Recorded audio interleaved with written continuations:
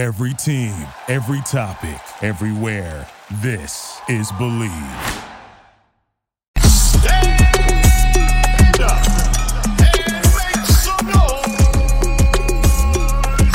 for your Miami.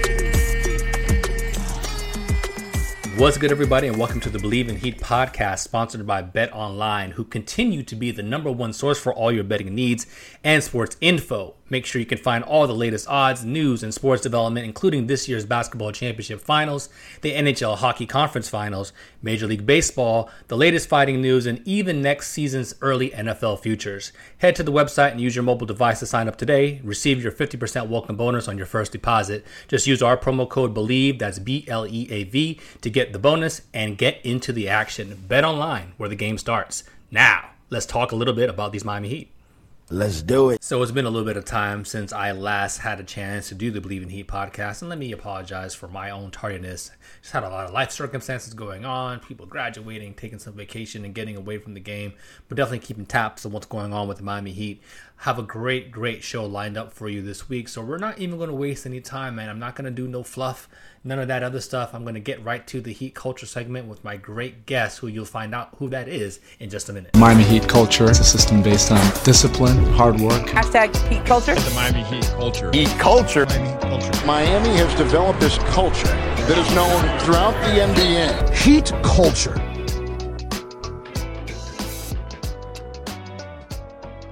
And on this week's edition of the Heat Culture segment for the Believe in Heat podcast, I have a good friend of mine who I've met through the Twitterverse, if you will, some years ago. And she rocked with me on my previous show, the Baseline NBA podcast. We have Alana Tahauer rocking with us here to talk a little bit about the Miami Heat. Alana, what's good, family?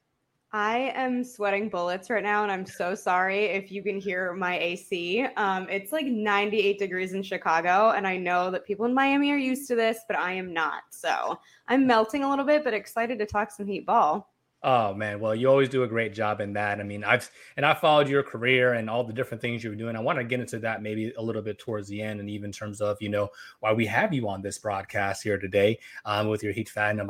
I've seen you called, the first lady of the Heat Twitter and all types of different things as well, too. So that's really interesting. But the first thing that we usually do here on this show is kind of discuss with our guests, what does Heat culture mean to them? So just in synopsis, what does Heat culture mean to you? And when did you actually become a Miami Heat fan?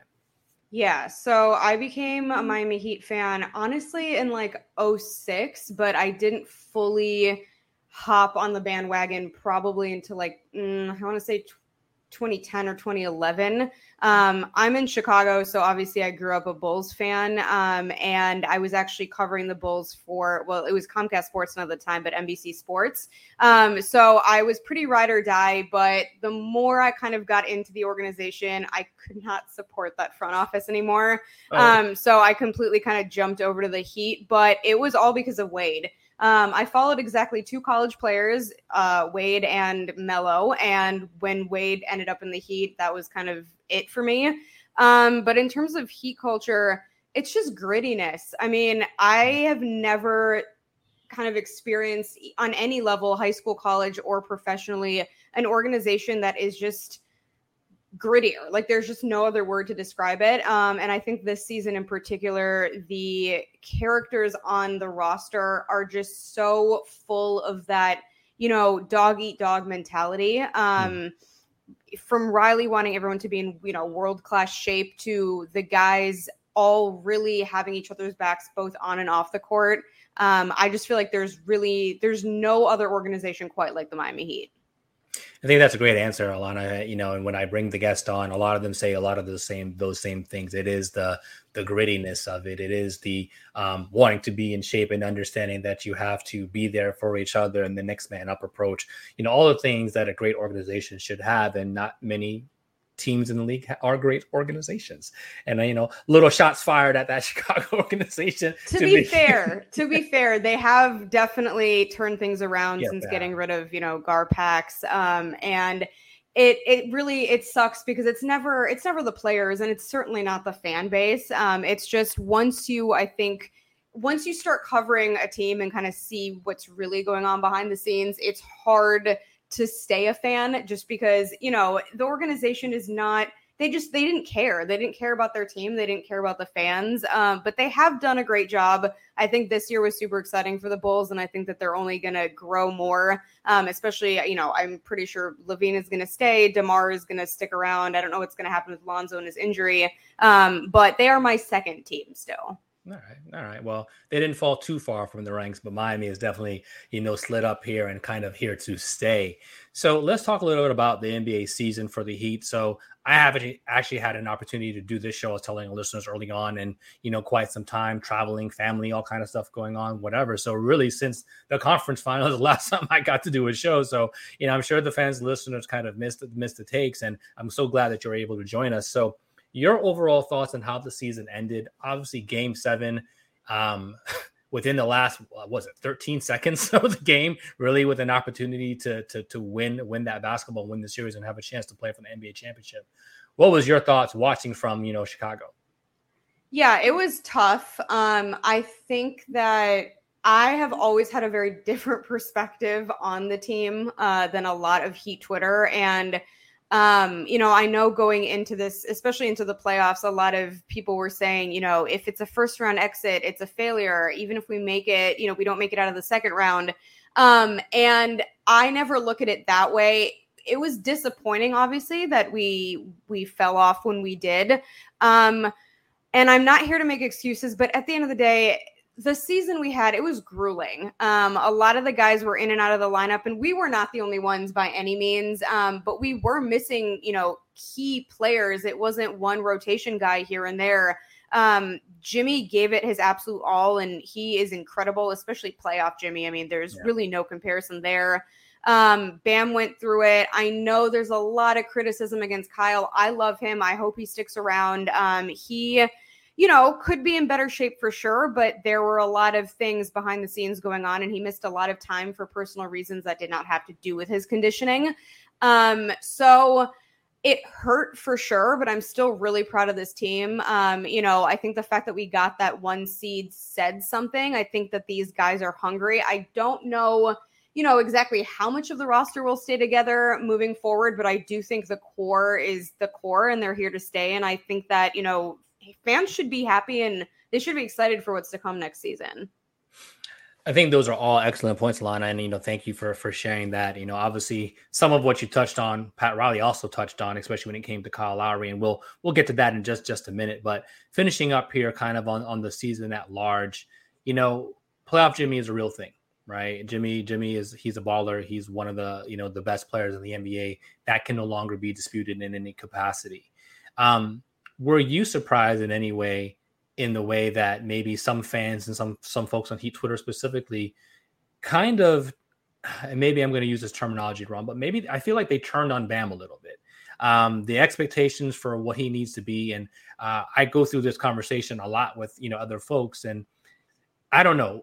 You're a smart individual, so I'm sure you don't necessarily equate most paid player to always have to be the best player and so forth down the line. So Bam's the second highest paid player on the team. Does he need to be the second best player, or really what fans were hoping for, the second best offensive threat, especially since Tyler was out? What were your thoughts on Bam's playoff run specifically, and kind of the reaction from Heat Twitter?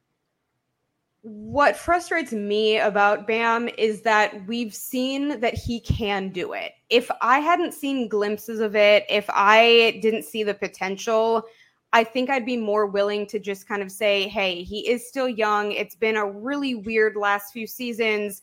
I think he had COVID twice. He then dealt with his hand injury. But there was one, and I can't remember, my memory is trash, but there was one specific game where he came back after probably the most criticism he's ever faced, and he killed it on both ends of the floor. He was definitely the second best, if not, the first best player in that particular game. So if you can come back, if you can bounce back from all the noise and all the criticism and have a game like that to prove yourself, why are you not doing that, night in and night out? I don't think that he necessarily has to be the number one option. I don't even think he has to be the number 2 option. But for me, it's the inconsistency of the noise gets loud. People say what they say. Then he comes in. He feels like he has to prove himself. And then what? The very next game, the game after that, he just kind of shrinks back down to his, an average player and not really doing all that he could be doing. Do I think Heat Twitter is being a little bit too rough on him in terms of, to your point, his contract and kind of where he's at with his age and development? Yes, but I do understand, and I rarely actually agree with Heat Twitter, but I do understand the frustration there. Just because, like I said, we have seen him do it. It just needs to be consistent now. Yeah, I can see that for sure in terms of his offensive capability. I think what he provides are the intangibles that don't go on the stat sheet, if you will. Obviously, with those screenings and those dribble handoffs, especially to when shooters are knocking down shots in the way that Miami Heat players can typically do, but didn't necessarily do consistently, in that playoff run, and definitely within that series against the Boston Celtics. A couple of the quick thoughts. And obviously this will bleed into some off-season conversation here a little bit as well too. But the playoff run specifically of Tyler Herro and Duncan Robinson. So Herro obviously had injuries, and Duncan Robinson was out of the rotation before the playoffs began. And I think it was a misnomer to see him ball out really in game one against Atlanta Hawks, the first game of the playoffs, and then really didn't see much from him after that. Just kind of, what are your thoughts on the dynamic of those two guys specifically and how they integrate into Spoelstra's offense? And for Duncan's part now, really just kind of like on call whenever kind of break glass in case of emergency. I have been saying this for the majority, if not all of this season. Duncan just doesn't, in my opinion, fit into this roster. And it's nothing against him as a person. It's certainly not knocking his skill set because it's definitely there. And to be honest, for me, it's not really even about the shooting slumps. Shooters are going to go through that. It comes back.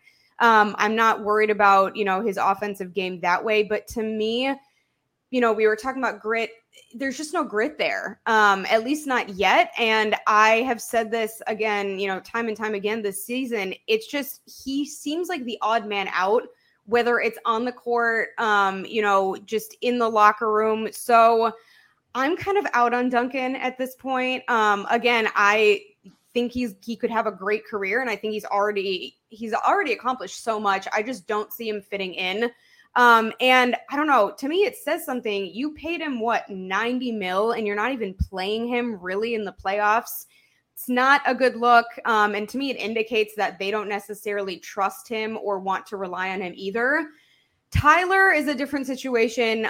He was dealing with injury. I also think we didn't really understand the extent of that injury. And I'm not necessarily surprised just because the Heat are pretty tight-lipped about stuff like that. But I think if Tyler can stay healthy, Tyler is certainly an asset. I think he fits in with this team really well. The injuries are kind of becoming a problem. I know he's young, but it is to the point now where, this is his third, maybe major one in a quite short amount of time. Again, he was inconsistent as well, but I'm not necessarily as worried about that just because, players go through things. The amount of rotations and just different lineups that we dealt with this year affects players, and I think it affects their role. I am just curious to see if he sticks around, if he's going to demand that starting spot or not. Well, that leads us into the next part of our conversation as well, too. I believe it was after the fact, or no, it was definitely before, when Riley did his end of the year press conference. Mm-hmm. And, it was reported in essence that Tyler said he does want to start. And Riley's answer to that was like, well, come to camp and work hard and basically F and earn it. You can say all the things you want, but come out here and prove it. And again, in true Heat culture fashion, that's how things get done here. You don't just talk about it. You have to show it to some of that. Riley's also talked about Lowry and some of the conditioning issues that he might have had. And you touched on that as well, too. He did have some off the court things that he needed to manage. Just reckoning back now, I know this was a few weeks ago, kind of, do you remember and kind of what were some of your thoughts after Riley's comments about the team and the roster? It's funny because I think that a lot of people took what Riley said about Kyle in the most negative of ways. But to me, and I think this should be pretty obvious to Heat fans over the years, Riley's not going to comment on someone he doesn't care about. He's not going to care. He's going to move on from them, and it's going to be a wrap. I think publicly talking about that with Kyle, to me, showed that he is acknowledging that there is a little bit of conditioning that needs to be done, but that he trusts that he can do that and that he's going to rely on him to do so moving forward. I don't think, again, maybe it's just me, but I didn't see it as throwing shade. I didn't see it as kind of airing out anything dirty. It was just kind of acknowledging what the reality of the situation was. And again, he was dealing with a lot behind the scenes. And I think that probably played a role in him not being, in shape enough or to the extent that he could have been. And the same thing goes for Tyler. That is such a Riley answer to me. And again, I don't think he would have addressed it if, at least it didn't cross his mind. Do I think that means that he's necessarily going to give Tyler that starting spot? No. Even if Tyler earns it at this point, I think it kind of depends who else is left. But he's kind of solidified himself as that sixth man. But again, to me, Riley doesn't really speak on things that don't matter to him. So I kind of saw it as a good thing that he was addressing both. Yeah, I would agree with that as well too. He's not one to mince words or waste his words in any capacity. So I think that's an excellent snippet there too. If he's talking about you, it's because he cares. Otherwise, it's just going to be kind of dismissed, if you will.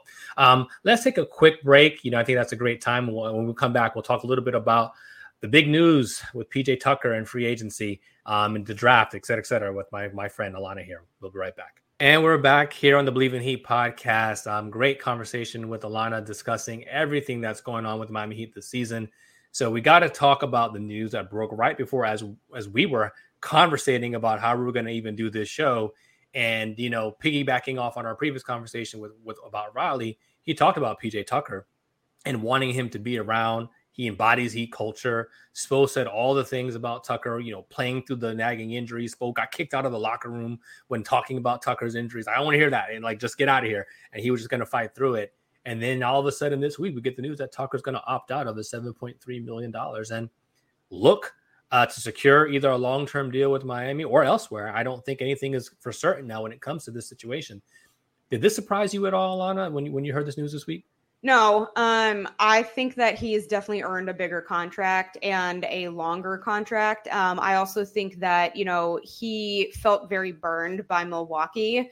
So I just don't think that he wants to be in the same situation again. I mean, coming from the Bucks, who, I think they have one of the best organizations in terms of kind of the way they conduct business. So I was a little bit surprised, how things went down there, but he helped win them a championship, and then they kind of discarded him. I think he'll be back in Miami. I would be shocked if he wasn't, both from the standpoint of him wanting to return, but also, to your point, what Riley said about him was completely he could not have been singing his praises anymore. So I would be shocked if they didn't offer him both a substantial amount of money and also a longer contract. Yeah, it's tough though, because he is 37 years old. You forget how much he's bounced around the league and playing overseas all this time before he was really able to, make his hay as one of the toughest and staunchest defenders in the NBA currently. At what number and how many years do you offer PJ Tucker at 37 years old? I think, Riley and company, they've done a really amazing job. Obviously, old head, UD still on this roster and kind of doing what he needs to be doing. But again, not contributing in the level that PJ Tucker is. Is there a number or amount of years where you'd be comfortable with a Tucker extension? Honestly, I am not a salary cap girl. So I don't really know, but I will say, I think we got taught a lesson after letting Jay Crowder walk. I'm not saying that necessarily anything would have changed that next year if we had Jay, but I think even the organization would admit that that was probably not the best move. Now, obviously, the fact that we have PJ, I would take PJ over Jay any day. And I still love Jay Crowder, so that's not a knock against him, but I hope at least that we remember that situation and we don't let history repeat itself. I don't know what the number would be. I don't know what the years would be. I do think, though, that while his age is a factor and the fact that he's been consistently playing has to, play into that too. The point you just made was kind of everything. He plays through anything. He doesn't complain about it, and it barely affects his play in the way that it might another player. So I'm not as worried about his age and kind of the longevity of his career as I would be with another guy. I can see that, yeah, too. And I'll throw something out there. I think, if we were trying to preserve cap flexibility and things of that nature, and I'm not a capologist either, so I won't even pretend to be, but if he made 7.3 this year, I think you probably have to get him somewhere between 10 and 12, for the Vice Friday he's providing, and maybe looking at a 2 or 3 year deal with probably a team option on that final year, which was very similar to kind of like what they did with Goran when he was still here. They did a 2 year deal with a team option on that second year. So that way you can still reward PJ kind of on the front end, understand like, hey bro, you're 40, we might not be able to do the same things, or you may not even be able to do the same things, but if anybody would, in terms of how hard he's going to give it, it would be PJ Tucker. Let's turn our attention a little bit now to the rest of the roster in some capacity, the draft, and what could potentially be, a free agency. Now, it's not a staunch or amazing free agent class right now, but they do have some guys who we don't know if are going to return on this roster. So let's actually even back it up a little bit. Markieff Morris, Dwayne Dedmon, even Oladipo, all those guys are free agents. Now Tucker enters the free agency ranks, and the UD, he'll probably come back in some capacity one way or the other. Caleb Martin is also a free agent. That's a lot of guys, honestly. Yes, you have your core, but even part of that core, if you will, and maybe I shouldn't even use that terminology, includes Duncan Robinson at $16.9 million, who's out of the rotation. So do you get rid of one of those guys and then thrust Duncan back into the rotation in some capacity, or not resign one of those guys? Or, what is your thought process on team need first and foremost? Like, what is the biggest team need? And that helps us kind of address the draft situation, which is coming up first. To me, it's two things. I would love to get Duncan just out. And it's not, again, against him or even his play style. I just don't think he fits. And he especially, to me, does not fit at that salary. Having that on the books is really painful. And I would be shocked if they don't at least try to include him in some sort of deal. The other thing that, and I know a lot of people are saying that, wings. We need a backup big, to me. Bam has been great in terms of the amount of minutes he can play. He shouldn't need to do that, though. And I think, I love Dedmon. I think he came off he came into the roster or onto the roster and immediately filled a void. He also had chemistry with those guys right off the bat. And to me, he is a Heat culture guy. The question now becomes, A, can we do better? But B, is he going to demand more as well? Because although he's obviously not a PJ Tucker caliber, I do think there's something to be said for the role he did play. And to me, Yurt is just not ready to be, Yurt is the backup to the backup. So I would love a big. It doesn't need to be someone on Bam's level, but if it could be maybe a little bit above Dedmon, or at least at Dedmon for, a better price than perhaps what Dedmon might ask for now, that's where I would focus on. The Keefe situation to me is honestly just really sad because he could have had a great comeback year. And then what happened with Jokic really derailed him. He was out for over 40 games. So I would be shocked if he comes back, but crazier things have happened.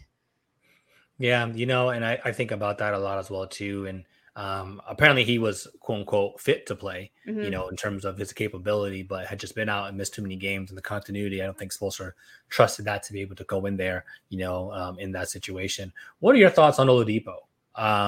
He kind of forced his way down here, ended up having to sign a minimum deal because he was injured yet again, and that minimum deal has expired.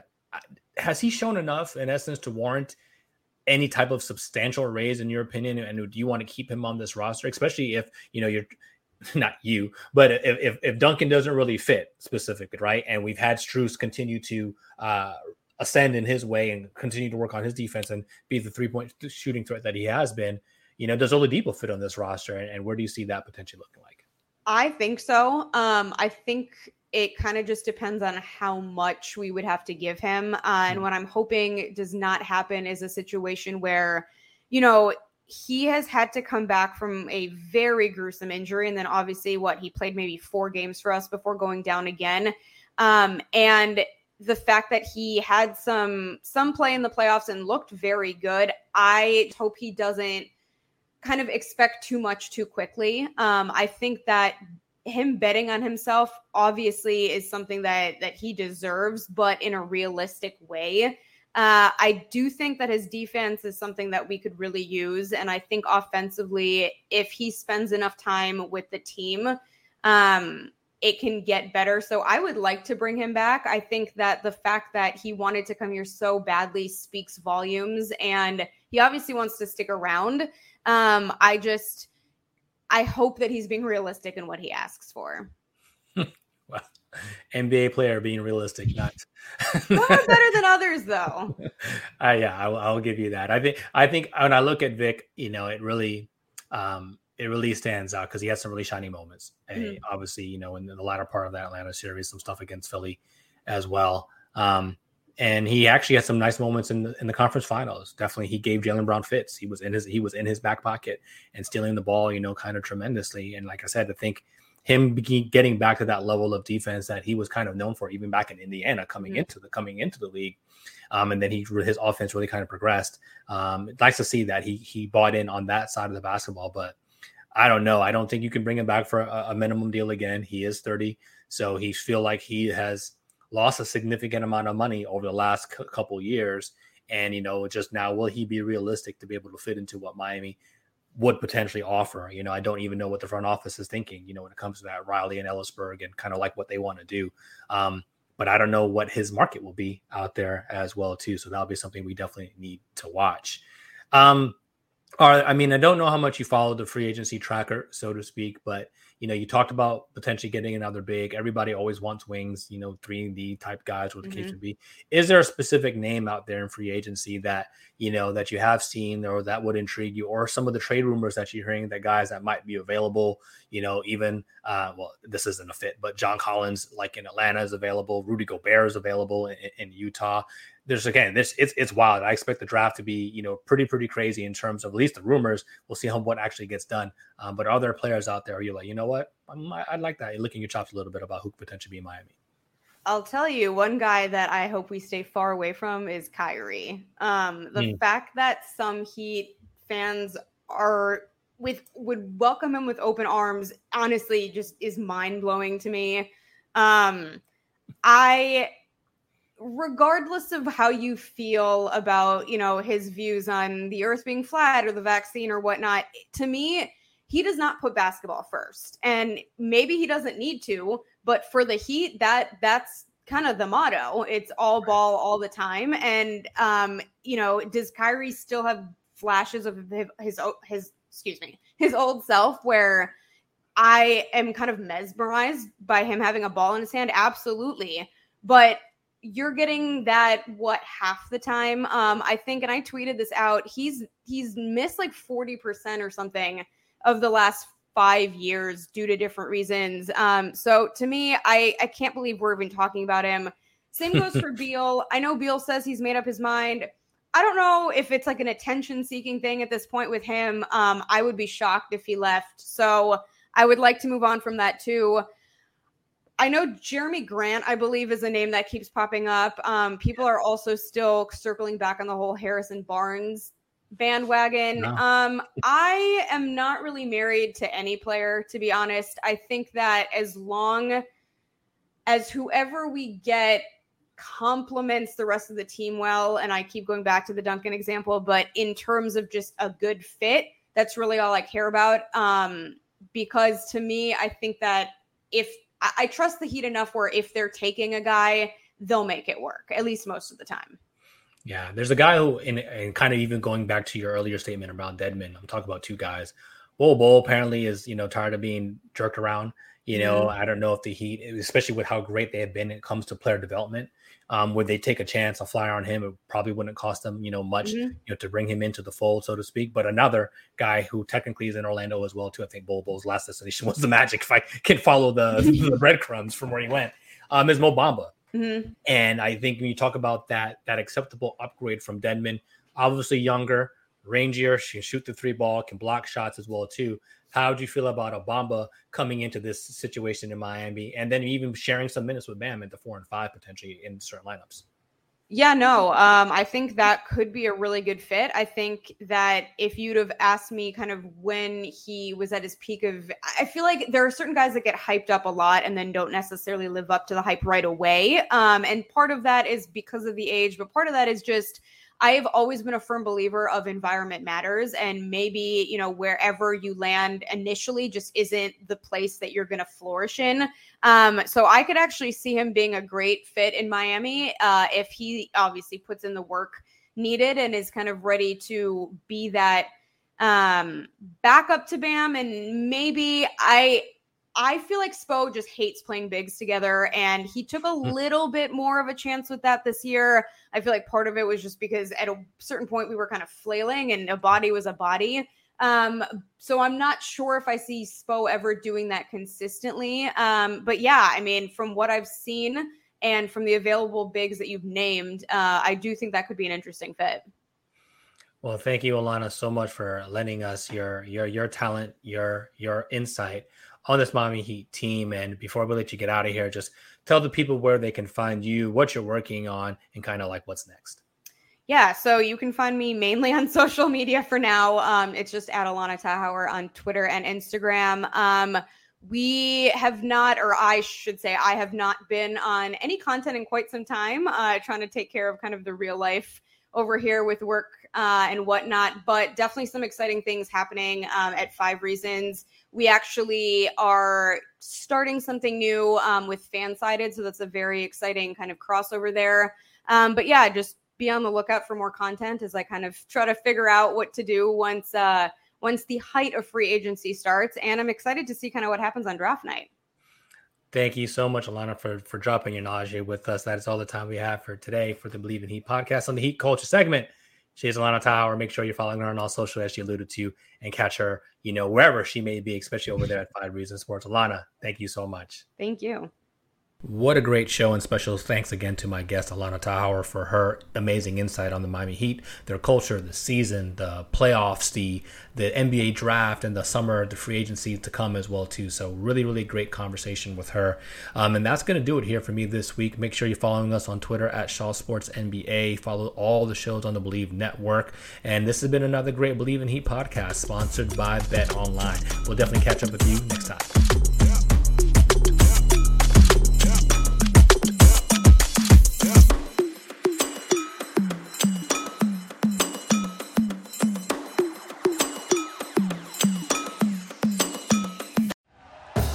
Thank you for listening to Believe. You can show support to your host by subscribing to the show and giving us a 5-star rating on your preferred platform. Check us out at Believe.com and search for BLEAV on YouTube.